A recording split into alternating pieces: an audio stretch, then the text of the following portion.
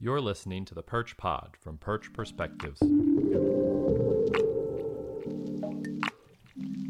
Hello, listeners, and welcome back to another episode of the Perch Pod. As usual, I'm your host, Jacob Shapiro. I'm also the founder and chief strategist of Perch Perspectives, which is a human-centric business and political consulting firm. Joining us on the podcast this week is Neil Townsend. Neil is the chief market analyst at FarmLink Marketing Solutions. I had a chance to meet Neil last year at the 2019 Grain World Conference in Saskatoon. Neil and I had some great conversations at Saskatoon, and he was always at the top of my list for people that I wanted to get on to talk about the podcast, and he certainly rocketed up there as we saw all these food supply chain issues manifest as food supply chains are breaking really across the world due to the disruptions caused by COVID-19. We recorded about 2 weeks ago, but I think that Neil's insights in our conversation still holds a lot of value, even for understanding what's happening right now and maybe how the food supply chain is going to evolve 6 months down the road and even years down the road.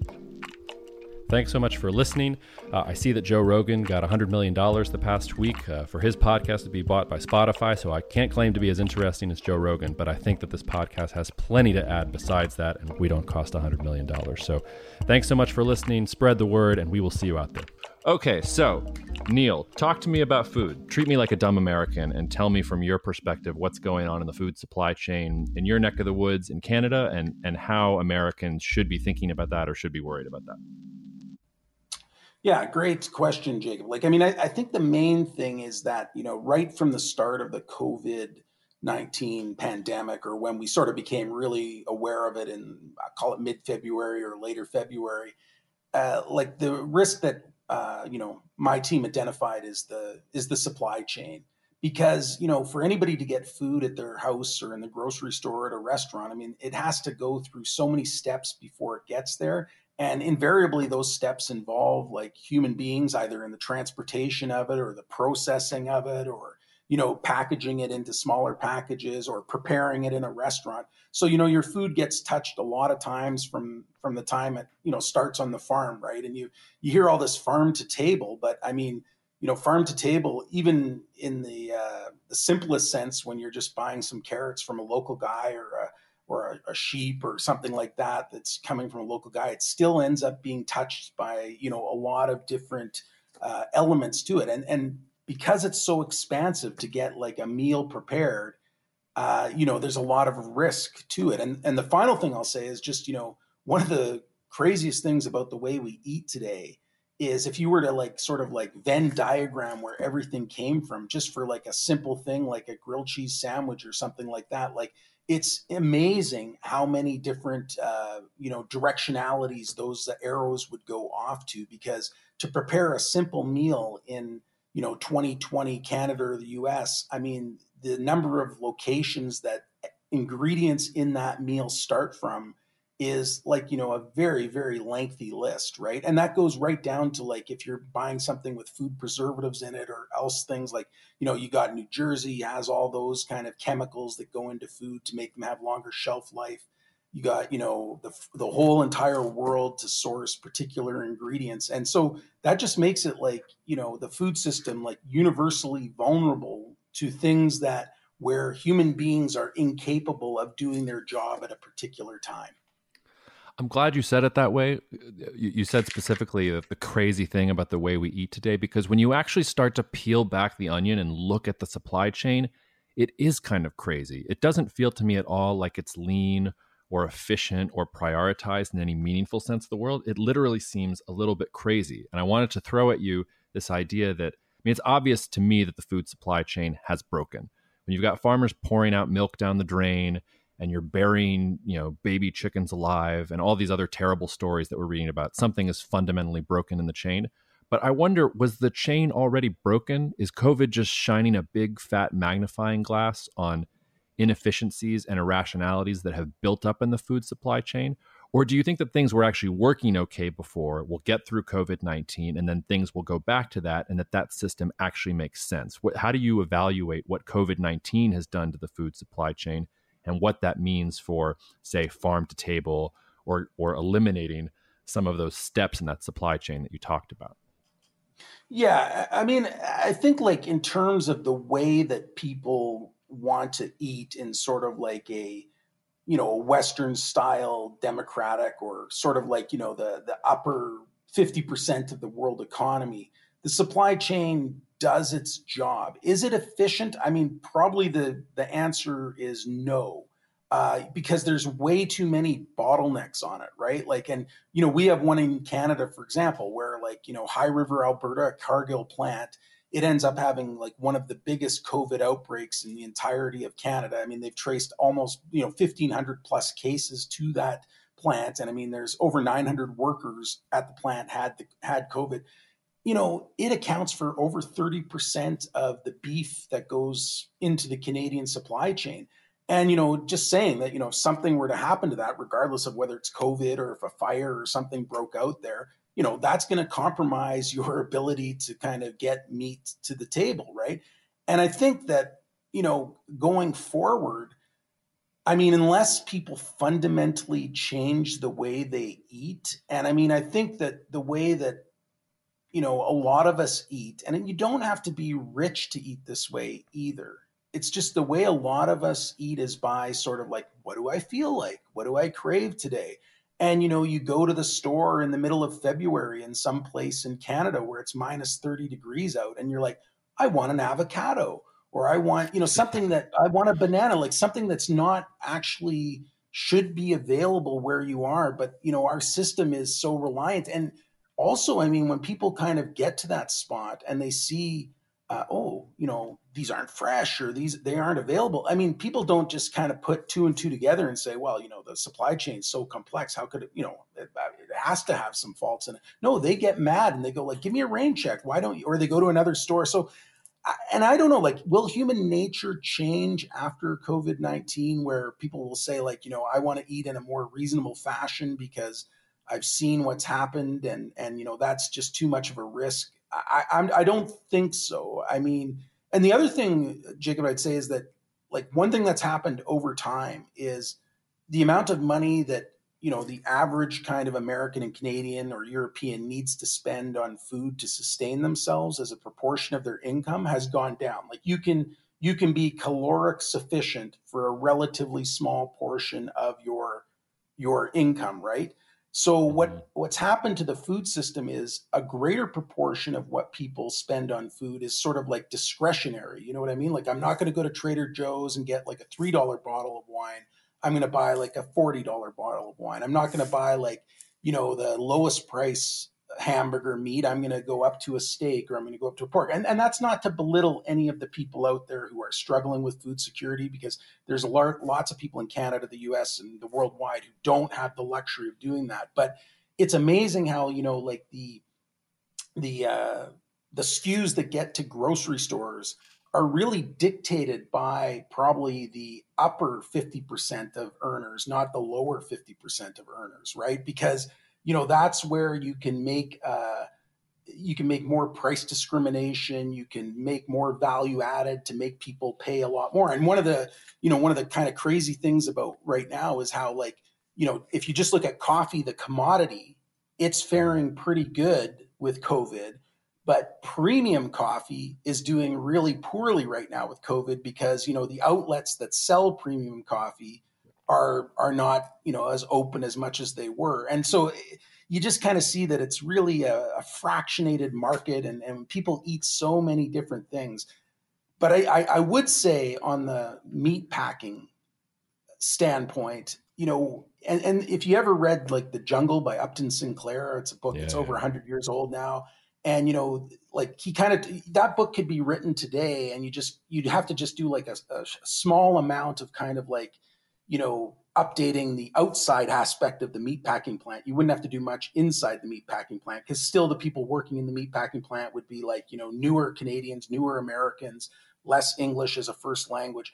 But the thing is that one thing that's very common back then and still common today is the high degree of concentration at that level of the supply chain, right? Like, there's very few companies that control a lot of the protein that we eat in terms of meat, like Tyson, Cargill, JBS, these kinds of things. I'm not saying anything wrong with that, but it's just that when they start to have a problem, because they're all doing like, economies of scale, you start to see the system break down more than you've seen it in some of the other aspects of the agriculture, where there is a little bit more, shall we say, competitive balance, I guess, between the processors and the retail stores. Yeah, there's so much good stuff in what you just said. The Upton Sinclair stuff is dead on, and I think you could probably even argue that even the infrastructure in the United States that is used to get food from point A to point B is probably about the same when Upton Sinclair was writing, because a lot of this infrastructure just simply has not been updated. But I'm also glad you brought up coffee, because coffee, I think, is a really interesting one. It maybe allows us to segue into grains a little bit, which I know is your sweet spot. But it seems to me that one of the problems, just in general, if you want to be, in the coffee business, is that the margins are so low. And it ends up being that those big companies that you're talking about, I think in the grain space, it's like the Archer's Midland, Cargill, something like 75% of the market is concentrated in these four suppliers or intermediary steps. But the farmer's not actually getting the proceeds or the benefits of the thing that they're growing or the thing that they're selling. You're getting this concentration, and you're getting these companies that are in the middle that are basically trying to do things as cheap as possible. And it creates those bottlenecks that you talked about, and they're the ones that are getting all the money. Whereas for farmers, the folks who are actually putting the stuff in the ground, actually with the sweat labor, actually investing in order to get that stuff to market, they aren't even seeing the most of the profit that should go to them anyway, even if we accept that prices are going down overall. So I think sort of intuitively, one of the arguments of the farm to table movement that makes sense is, look, like, get rid of the middleman. You don't necessarily need the middleman. Just have farmers be more efficient and have connections to local sources first, and then any surplus they can go sell, rather than completely orienting their business around not just the upper middle class person who wants an avocado on December 31st, but also away from this idea that it's the intermediary, it's that big supplier that gets an outsized portion of the profit, when actually in terms of risk, it's actually a smaller quotient than some of the other parts of the supply chain. Yeah, exactly. I mean, like, one thing I would say is that, farmers, and this goes for Canadian, American, Australian, European, Ethiopian, Mozambique, South Africa, they're really good at what they do. Like, they know their land, they're stewards of the land, they're trying to grow what the market is demanding generally. And they're maximizers, because in the history of farming, I think what farmers have realized, and for the most part, is that the one thing that's indisputable is just having more bushels, right? Like, more physical quality. Because when you're physical quantity, because if you're relying on sort of like a quality market or a bespoke market, what ends up happening is, like, you're held to a higher threshold of what does it look like, what does it feel like, what's in it. And what ends up happening is all of the discounts in those markets tend to fall on the market, on the farmer's shoulders. So, in Africa, for example, one of the things that's sort of hurt food security over the last 15 years is people moving away from, like, traditional vegetables to, row crops like corn or soybeans or something else like that, because there's more of a defined market, more of a, like, they can figure out the price before they plant, and then, in their own little way, they're not using like hedge management tools, but they're risk managing. They're saying, like, this is what the price of corn is. It's sort of a universal price. I don't have to bargain with the middleman. I'll grow corn instead of, like, a local vegetable or fruit. And then, more so what you say is, like, one of the big problems with farming is, like, we could all do farm to table if everybody had the time and the energy and the interest to sort of, like, make the meal based on the 100-mile radius where, that I only want food from that, blah, blah, blah, blah, blah. But the reality is the bulk of people in the world are, they're interested in other things more of the time than they're interested in, exactly what I'm going to eat at this particular time.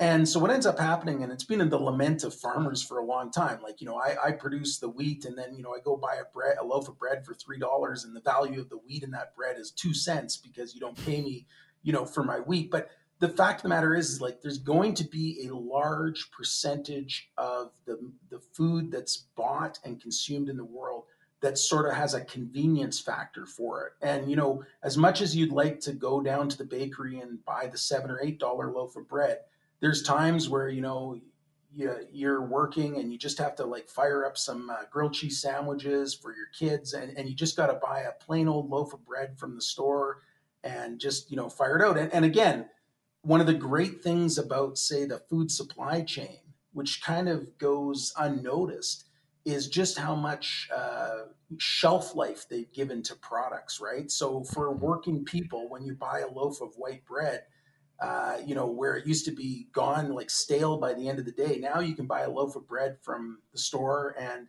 it's got like a week or even a week and a half of kind of tasting relatively the same. And I mean, people would argue, oh, too many preservatives, but that is also a huge convenience factor for people.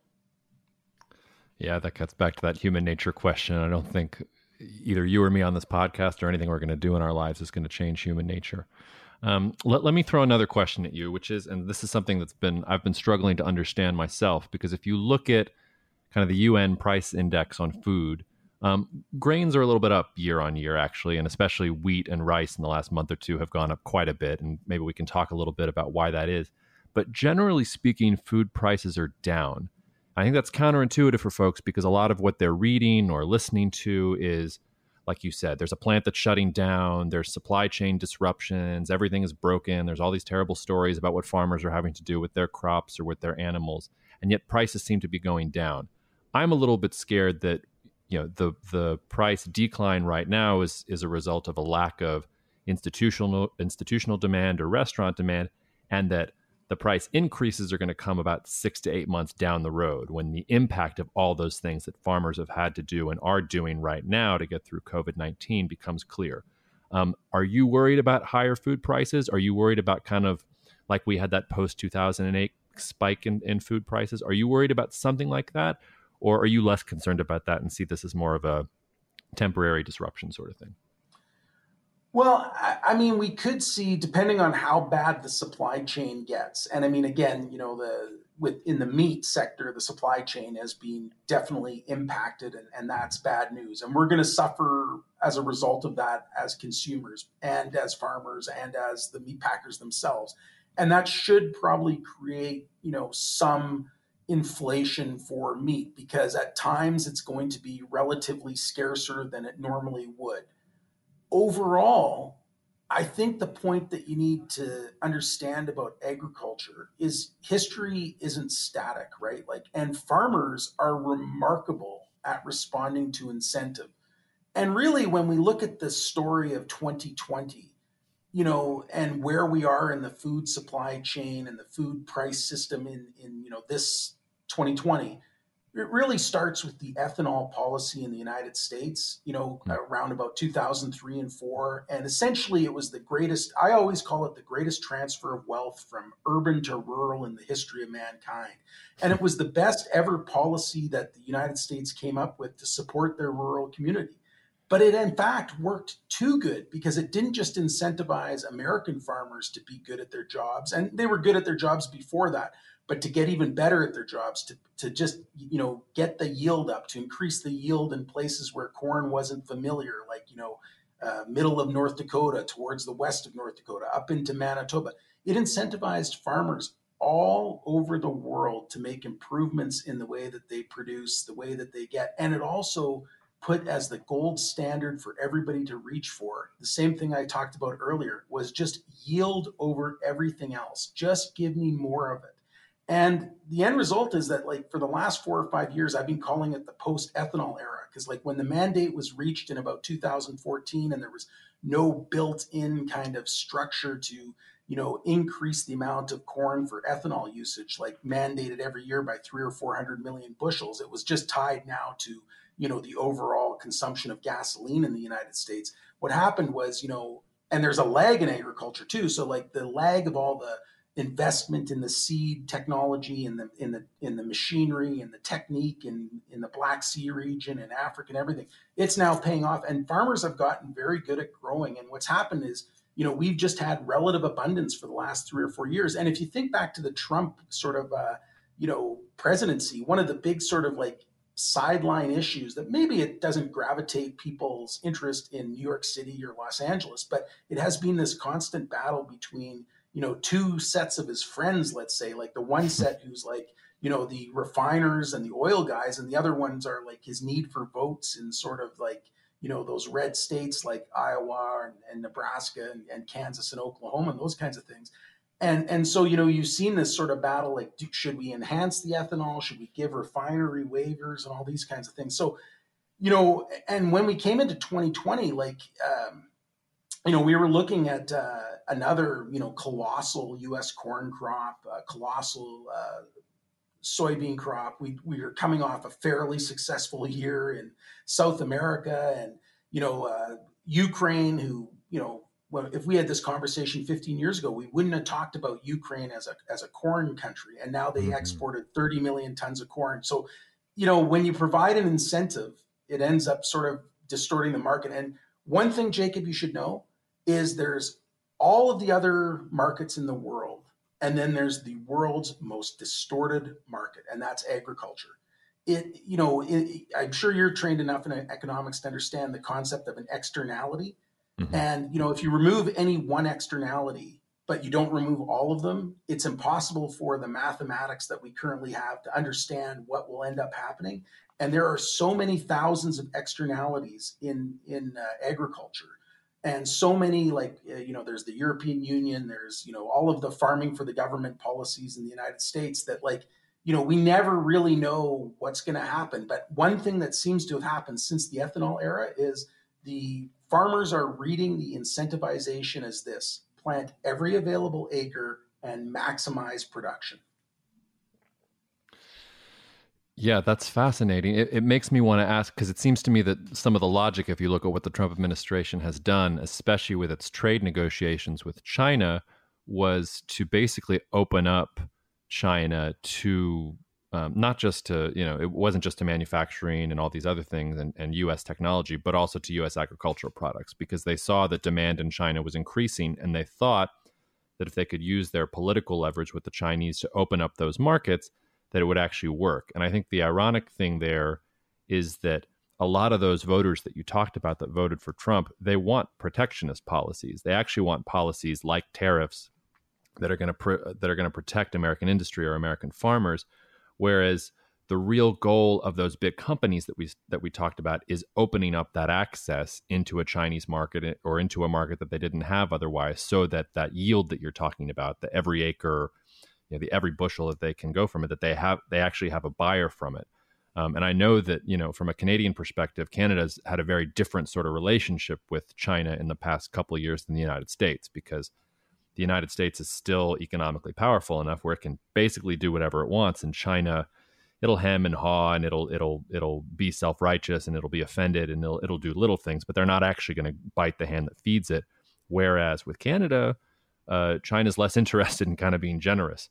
And I saw recently that the Canadian government's it's walking on another tightrope here, especially with the calls for an independent investigation over COVID, especially with the way that the Trump administration is pushing this theory about COVID-19 coming out of a lab in Wuhan. I even saw, Canada's having to think about whether they're going to give asylum to political refugees coming out of Hong Kong, which could be yet another kind of red flag there in Canada-China relations. So do you feel like China was the Trump administration's answer to the end of the ethanol era, or is that simplifying things too much? And how are you feeling right now about Canadian-Chinese relations as it pertains to agricultural trade versus the United States? Yeah, I mean, those are excellent questions. And on the first front, I'll talk about the U.S. and China. And one of the things I'd say is that I don't really see maybe a nuanced understanding of agricultural markets in the say the Trump administration, right? Like, first of all, I understand that when you talk about agriculture in the U.S., I mean, it's such a sort of like a heavily supported segment of the population. A lot of the government policies have pushed them towards monoculture, like corn and soybeans, corn and soybeans, corn and soybeans.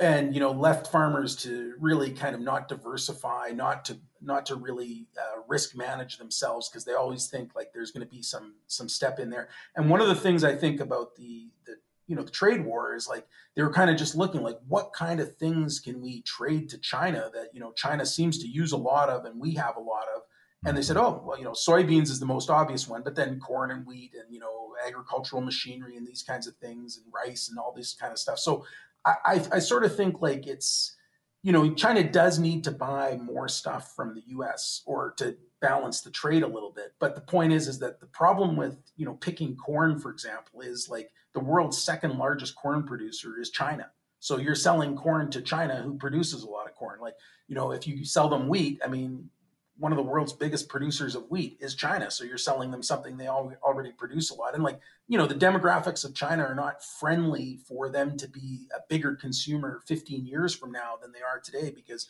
they're getting older and getting a smaller population.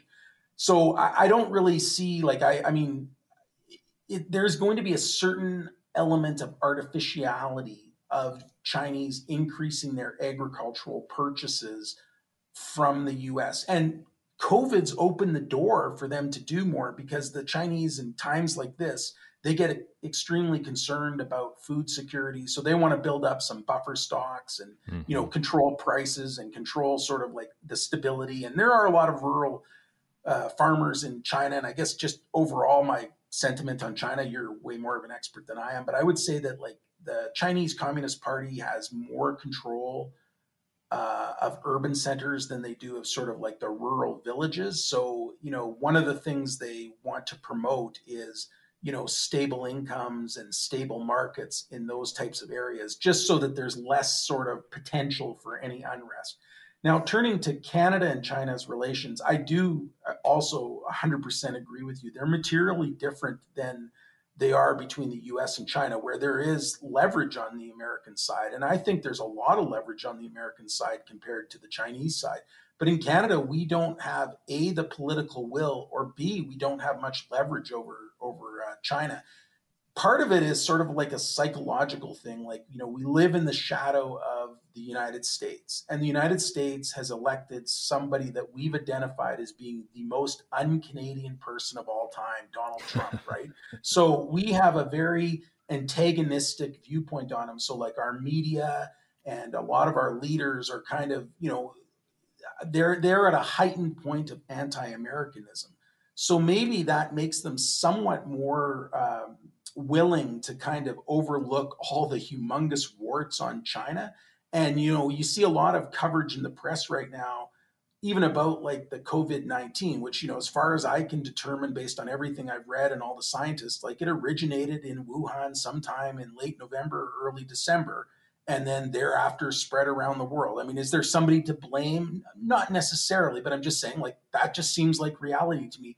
But yet, even in the Canadian press, you're starting to see this thing like, oh, maybe somebody in France died like 3 months ago and had the COVID, and it's sort of like, and I'm not sure where that's coming from, but I don't think that's a really legitimate news story at this time. I think it's more of a just like, it's almost like a Chinese party line that's kind of being expressed in the media here, not by directness, but sort of like indirectly, because we're trying to sort of appease China because we don't have any leverage with them. And it's been identified by the government that, boy, it would be really great to have the canola market for back to where it was. And we still have a woman detained for an extradition hearing in Vancouver. There's 2 Canadians who have been in solitary confinement for over a year in China. And yet those stories are not really, they're not really getting much traction right now. It's more of a sort of like, you'll see a lot more coverage, obviously, of sort of like, the shenanigans and craziness of Trump. But you won't see sort of like, how does Canada need to deal with China? And my own attitude is, and I mean, again, I don't want to be harsh, but it seems to me that there's a little bit of bullying going on where it's like, Canada is not important enough to China that they don't have to be delicate about the way that they express their anger or resentment of what we're doing. Whereas when it comes to the United States, they talk tough and they'll dispatch sort of the war hawks or whatever you want to call them, like to make belligerent statements on Twitter. But then there's always sort of a back off, and then there's always sort of an acquiescence to kind of like, meet with the USTR or do those kinds of things and actually kind of proceed. And the bottom line is like China needs the US to maintain their economic well-being. And they don't really think they need Canada right now. So they're there, and that's probably true because I mean, overall, we're what 35, 36 million people, and a smaller economy. But I think that I would like to see more cooperation and more rule of law when it comes to trade. Yeah, can you imagine kind of what U.S. media would look like if two Americans, one of whom is a former diplomat, was detained in China versus what's going on in Canada right now and the lack of publicity over that that's been going on so long? Also, to your point about sort of the Chinese Communist Party having more control in the urban centers versus the rural areas, it brings to mind one of my famous old Chinese proverbs or quotes or whatever you want to call it, which is that the hills are high, but the emperor is far away. So I think you're exactly right that they're able to exert more direct control in some of those areas that are closer to their power bases. But when you get out into the countryside, it's not only a lack of control, it's sometimes a lack of awareness of what's going on there. I think that's one of the reasons China is pushing data and connectivity and artificial intelligence and surveillance. All of that is about trying to gather more information on what's going on in the countryside so that they can control things. But I want to hit a little bit on what you were talking, well, and also just a third point before I ask you another question, which is that it's not just that China has evaluated, I think, that that Canada doesn't have any leverage in that bilateral relationship. It is also fundamentally good for China if there is a break between Canada and the United States. And the way that the United States has chosen to pursue its national interests under the Trump administration creates a break there that China can then exacerbate. Because, like you said, because the Trump administration is putting America first and is not thinking of some of its closest allies in its trade war and in its negotiations with China, all China really has to do is say, Canada, we don't really want to trade this thing with you right now because we don't like this thing you did. And suddenly there's a problem between the U.S. and Canada, exactly as you said, because Canada looks at the U.S. and says, well, you're doing all this other stuff. Why can't you help us out? And the U.S. is saying, it's not our problem. Why don't you fix your own problems? And then the whole thing kind of spins off. But to go back to something, well, one thing I would say, Jacob, just sorry, is like, I mean, clearly, like the best friend Canada's ever had is the U.S., and the best friend that the U.S. has ever had, it's either Britain or Canada, one of the two, right?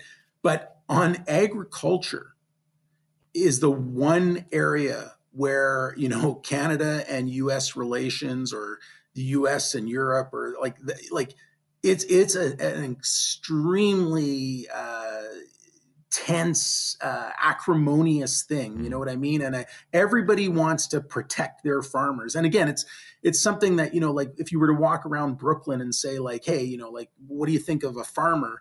Most people in Brooklyn would have like a super good image of a farmer. It'd be like, guy with a goat practicing yoga out in a nice little part in upstate New York. If you were then to show, and then if you said like, hey, should we support farmers with money? They'd be like, oh, of course we should.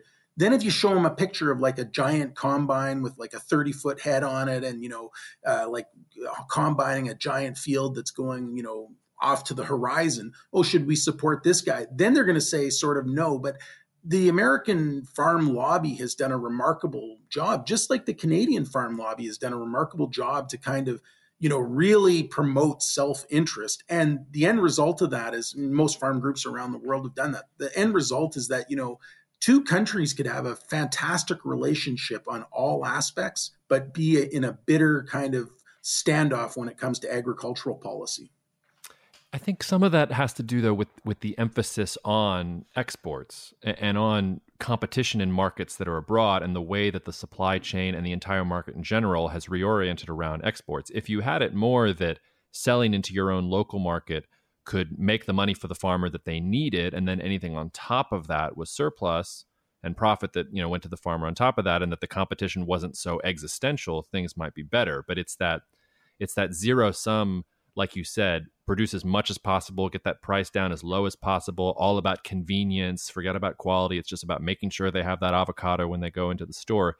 I think in some sense, it's that system that is creating those disjunctures, because it creates a system in which everybody is competing at a lower market rather than everybody is trying to satisfy their local community's needs and then, kind of going outward, which would be sort of the natural way I would think about food based on its perishability and the effort that you have to go into producing it and all those other things. But maybe I'm just being naive and hopeful there. No, I think you're totally right. I mean, like one thing is, if you believe in Ricardian economics and people sort of like specializing in what they do best and then trading that with a country that does something else that they do best. One of the problems is that, when it comes to agriculture, like you lose your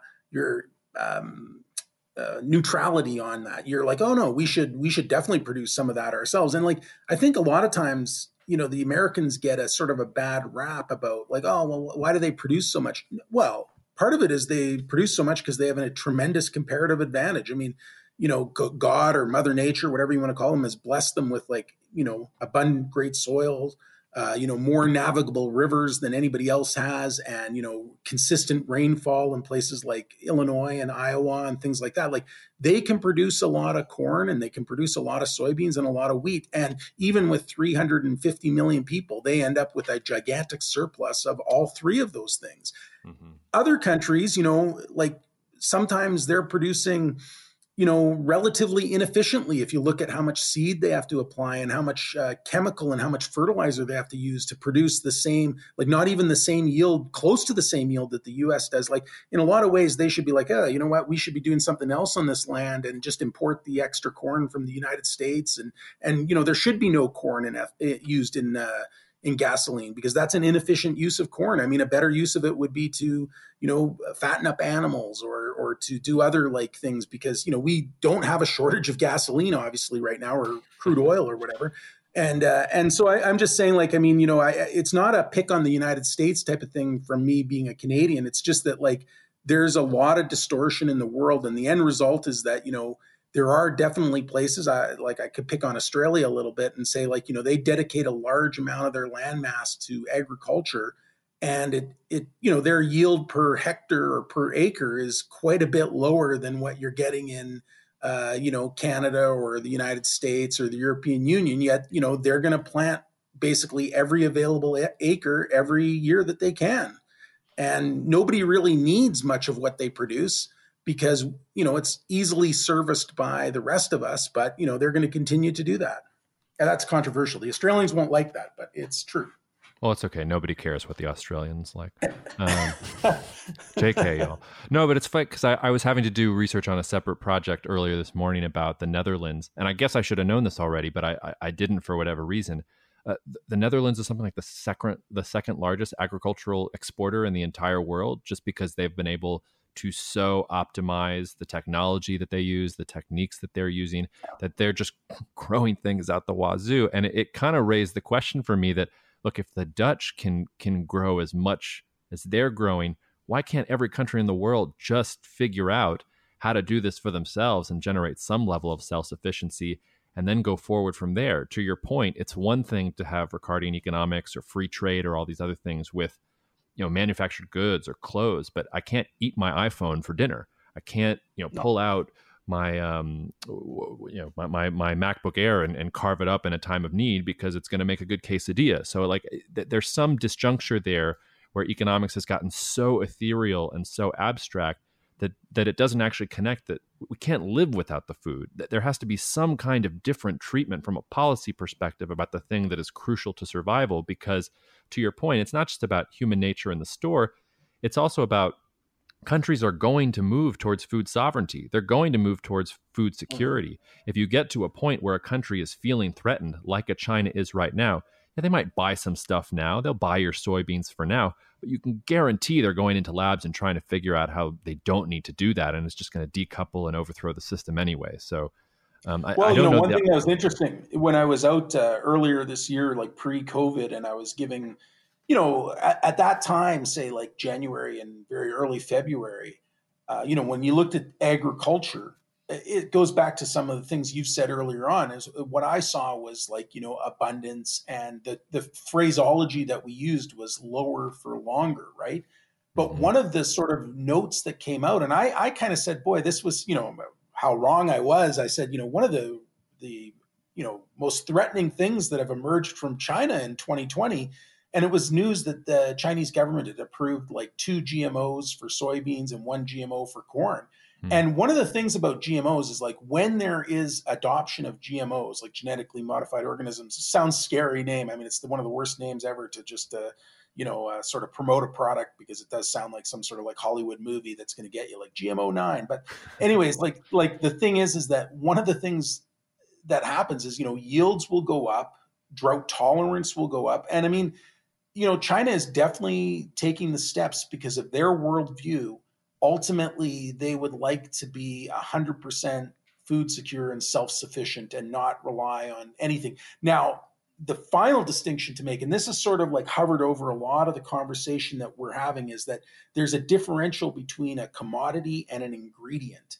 And most of the farmers that we have in Canada and the US, like the farmers that need the supports or they need like the associations to kind of, promote their interest to the government or to lobby, they're commodity farmers. They're growing something that's interchangeable around the world. I mean, there's not much of a branding exercise to say like, oh, this is Iowa corn, it's going to be better than some corn you found in Ukraine, right? And ultimately, when I've talked to farmers about sort of like income security or kind of like, longer term planning for their operations, I've always said, a proportion of your farm should go into finding an ingredient that is more, like people are willing to pay a value added figure to it because it's essential to what, like it has to come from this place. And that's one of the things that farm to table was starting to be relatively successful, say on the East Coast or in California or in Texas, places like that, where, you started to brand your beef or your hogs or even, like some malting barley for a beer or something like that, where it was like, or a hop, like, the location mattered to the person who was buying it and ultimately to the consumer. And he was willing to say, or she was willing to say, like, I'm going to eat this steak because it comes from, Piney Bluff Farms just up the road from New York City. And I'm willing to pay, a 30% premium per, pound on this steak because it's local. Right. And that's sort of converting it from, a commodity to an ingredient. And then, there's other things as well where you can go even further down the path and create a product that, becomes ultimately like an ingredient. And like, for example, if you want to sell oat milk, you have to have oats in the oat milk. Yeah, I mean, just anecdotally, I mean, I'm down here in Austin, Texas, which, a lot of restaurants, a lot of farm to table action here. And just anecdotally, at least before COVID-19, there was such a proliferation of folks trying to source things locally, trying to source ingredients locally, like you're talking about restaurants for whom their entire identity was built on sourcing from farmers locally and getting that farm to table sort of thing. And I worry going forward what's going to happen to those places. A lot of them have gotten into this, okay, well, so now they're doing delivery or they're creating things that you make at home, and the supply chain is slowly beginning to reorient itself. But I can't see far enough into the future to decide if that is going to be a definitive trend and you're going to see more of that sort of thing, or if the fact that the economy is doing so bad and people are so unemployed that people aren't just going to be able to afford that value add that they would have been willing to pay for before. But, sort of the economic wreckage of this whole crisis is going to undermine what was already that process that you're talking about.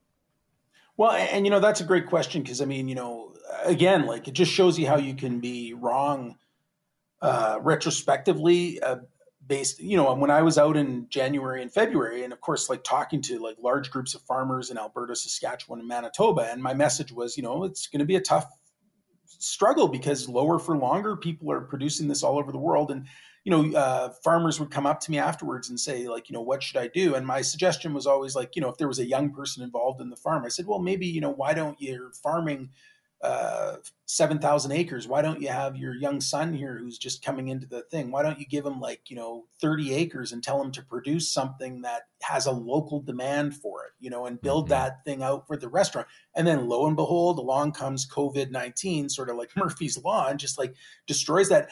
The one thing I would say, and this is one of those, uniquely human kind of traits, is that like, in the midst of anything, we forget what came before and we forget the uniqueness of any particular time. And we're sort of vain that we think like, oh yeah, this is an extraordinary event. And I think like, even talking to my children, I've said, look, I never went through a COVID-19 situation. So yeah, obviously it's worthy of kind of being labeled a black swan or something like that.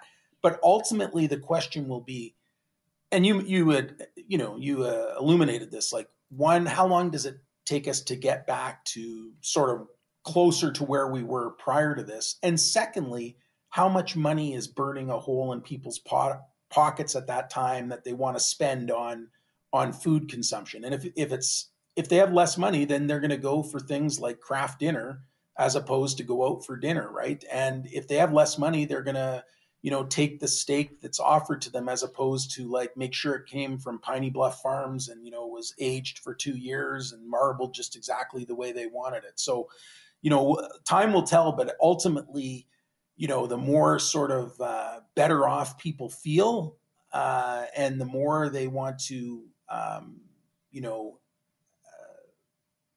post an Instagram picture of something that they're eating and get that sort of like validation that they're, a really good soldier for the environment and for the little guy. I mean, that will be really a mark that we're back to sort of like the pre-COVID-19 era. And I'd like to think myself that, the COVID-19 era, like when you and I reconvene like 10, 15 years from now, we will talk about that as the exception and not the rule of how economies and people operate, right? And I'm not just talking about the social distancing, but I'm talking about sort of like, maybe people contemplating some bigger existential questions and, like not maybe having as much time to kind of, navel gaze as they usually do on things that are, important to them but relatively trivial in the grand scheme of things. Yeah, I'm glad you brought up the word black swan. I just finished writing a column that sort of talked about whether COVID-19 is a black swan or not. And one of the requirements for in the definition of a black swan is that something was retrospectively predictable. And you can actually go and you can find scientific journal articles from 2010, 2011 that are saying the incidence of pandemics is going up. There's a lot more disease jumping from animals to humans, and here are the hot spots in the world where you need to worry about it. And of course, Wuhan is in kind of the heat maps of the charts. Yep. So it's that perfect thing where we all should have known that a pandemic was coming and we didn't. I would say that going forward, any future pandemic is not a black swan because these things are going to happen more often. And it's not just pandemics. I think you have to think about pandemics.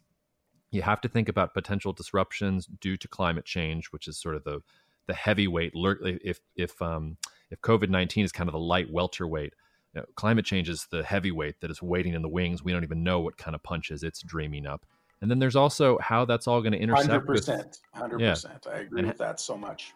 Yeah, and how that's going to intersect with geopolitical competition and conversations about food sovereignty and security, a whole mess. Find us on every major streaming platform under the name Perch Pod. Follow us on social media. Our Twitter handle is @Perch2020, or you can find us on LinkedIn under Perch Perspectives. You can also check out our website. That's perchperspectives.com. Take good care, and we'll see you out there.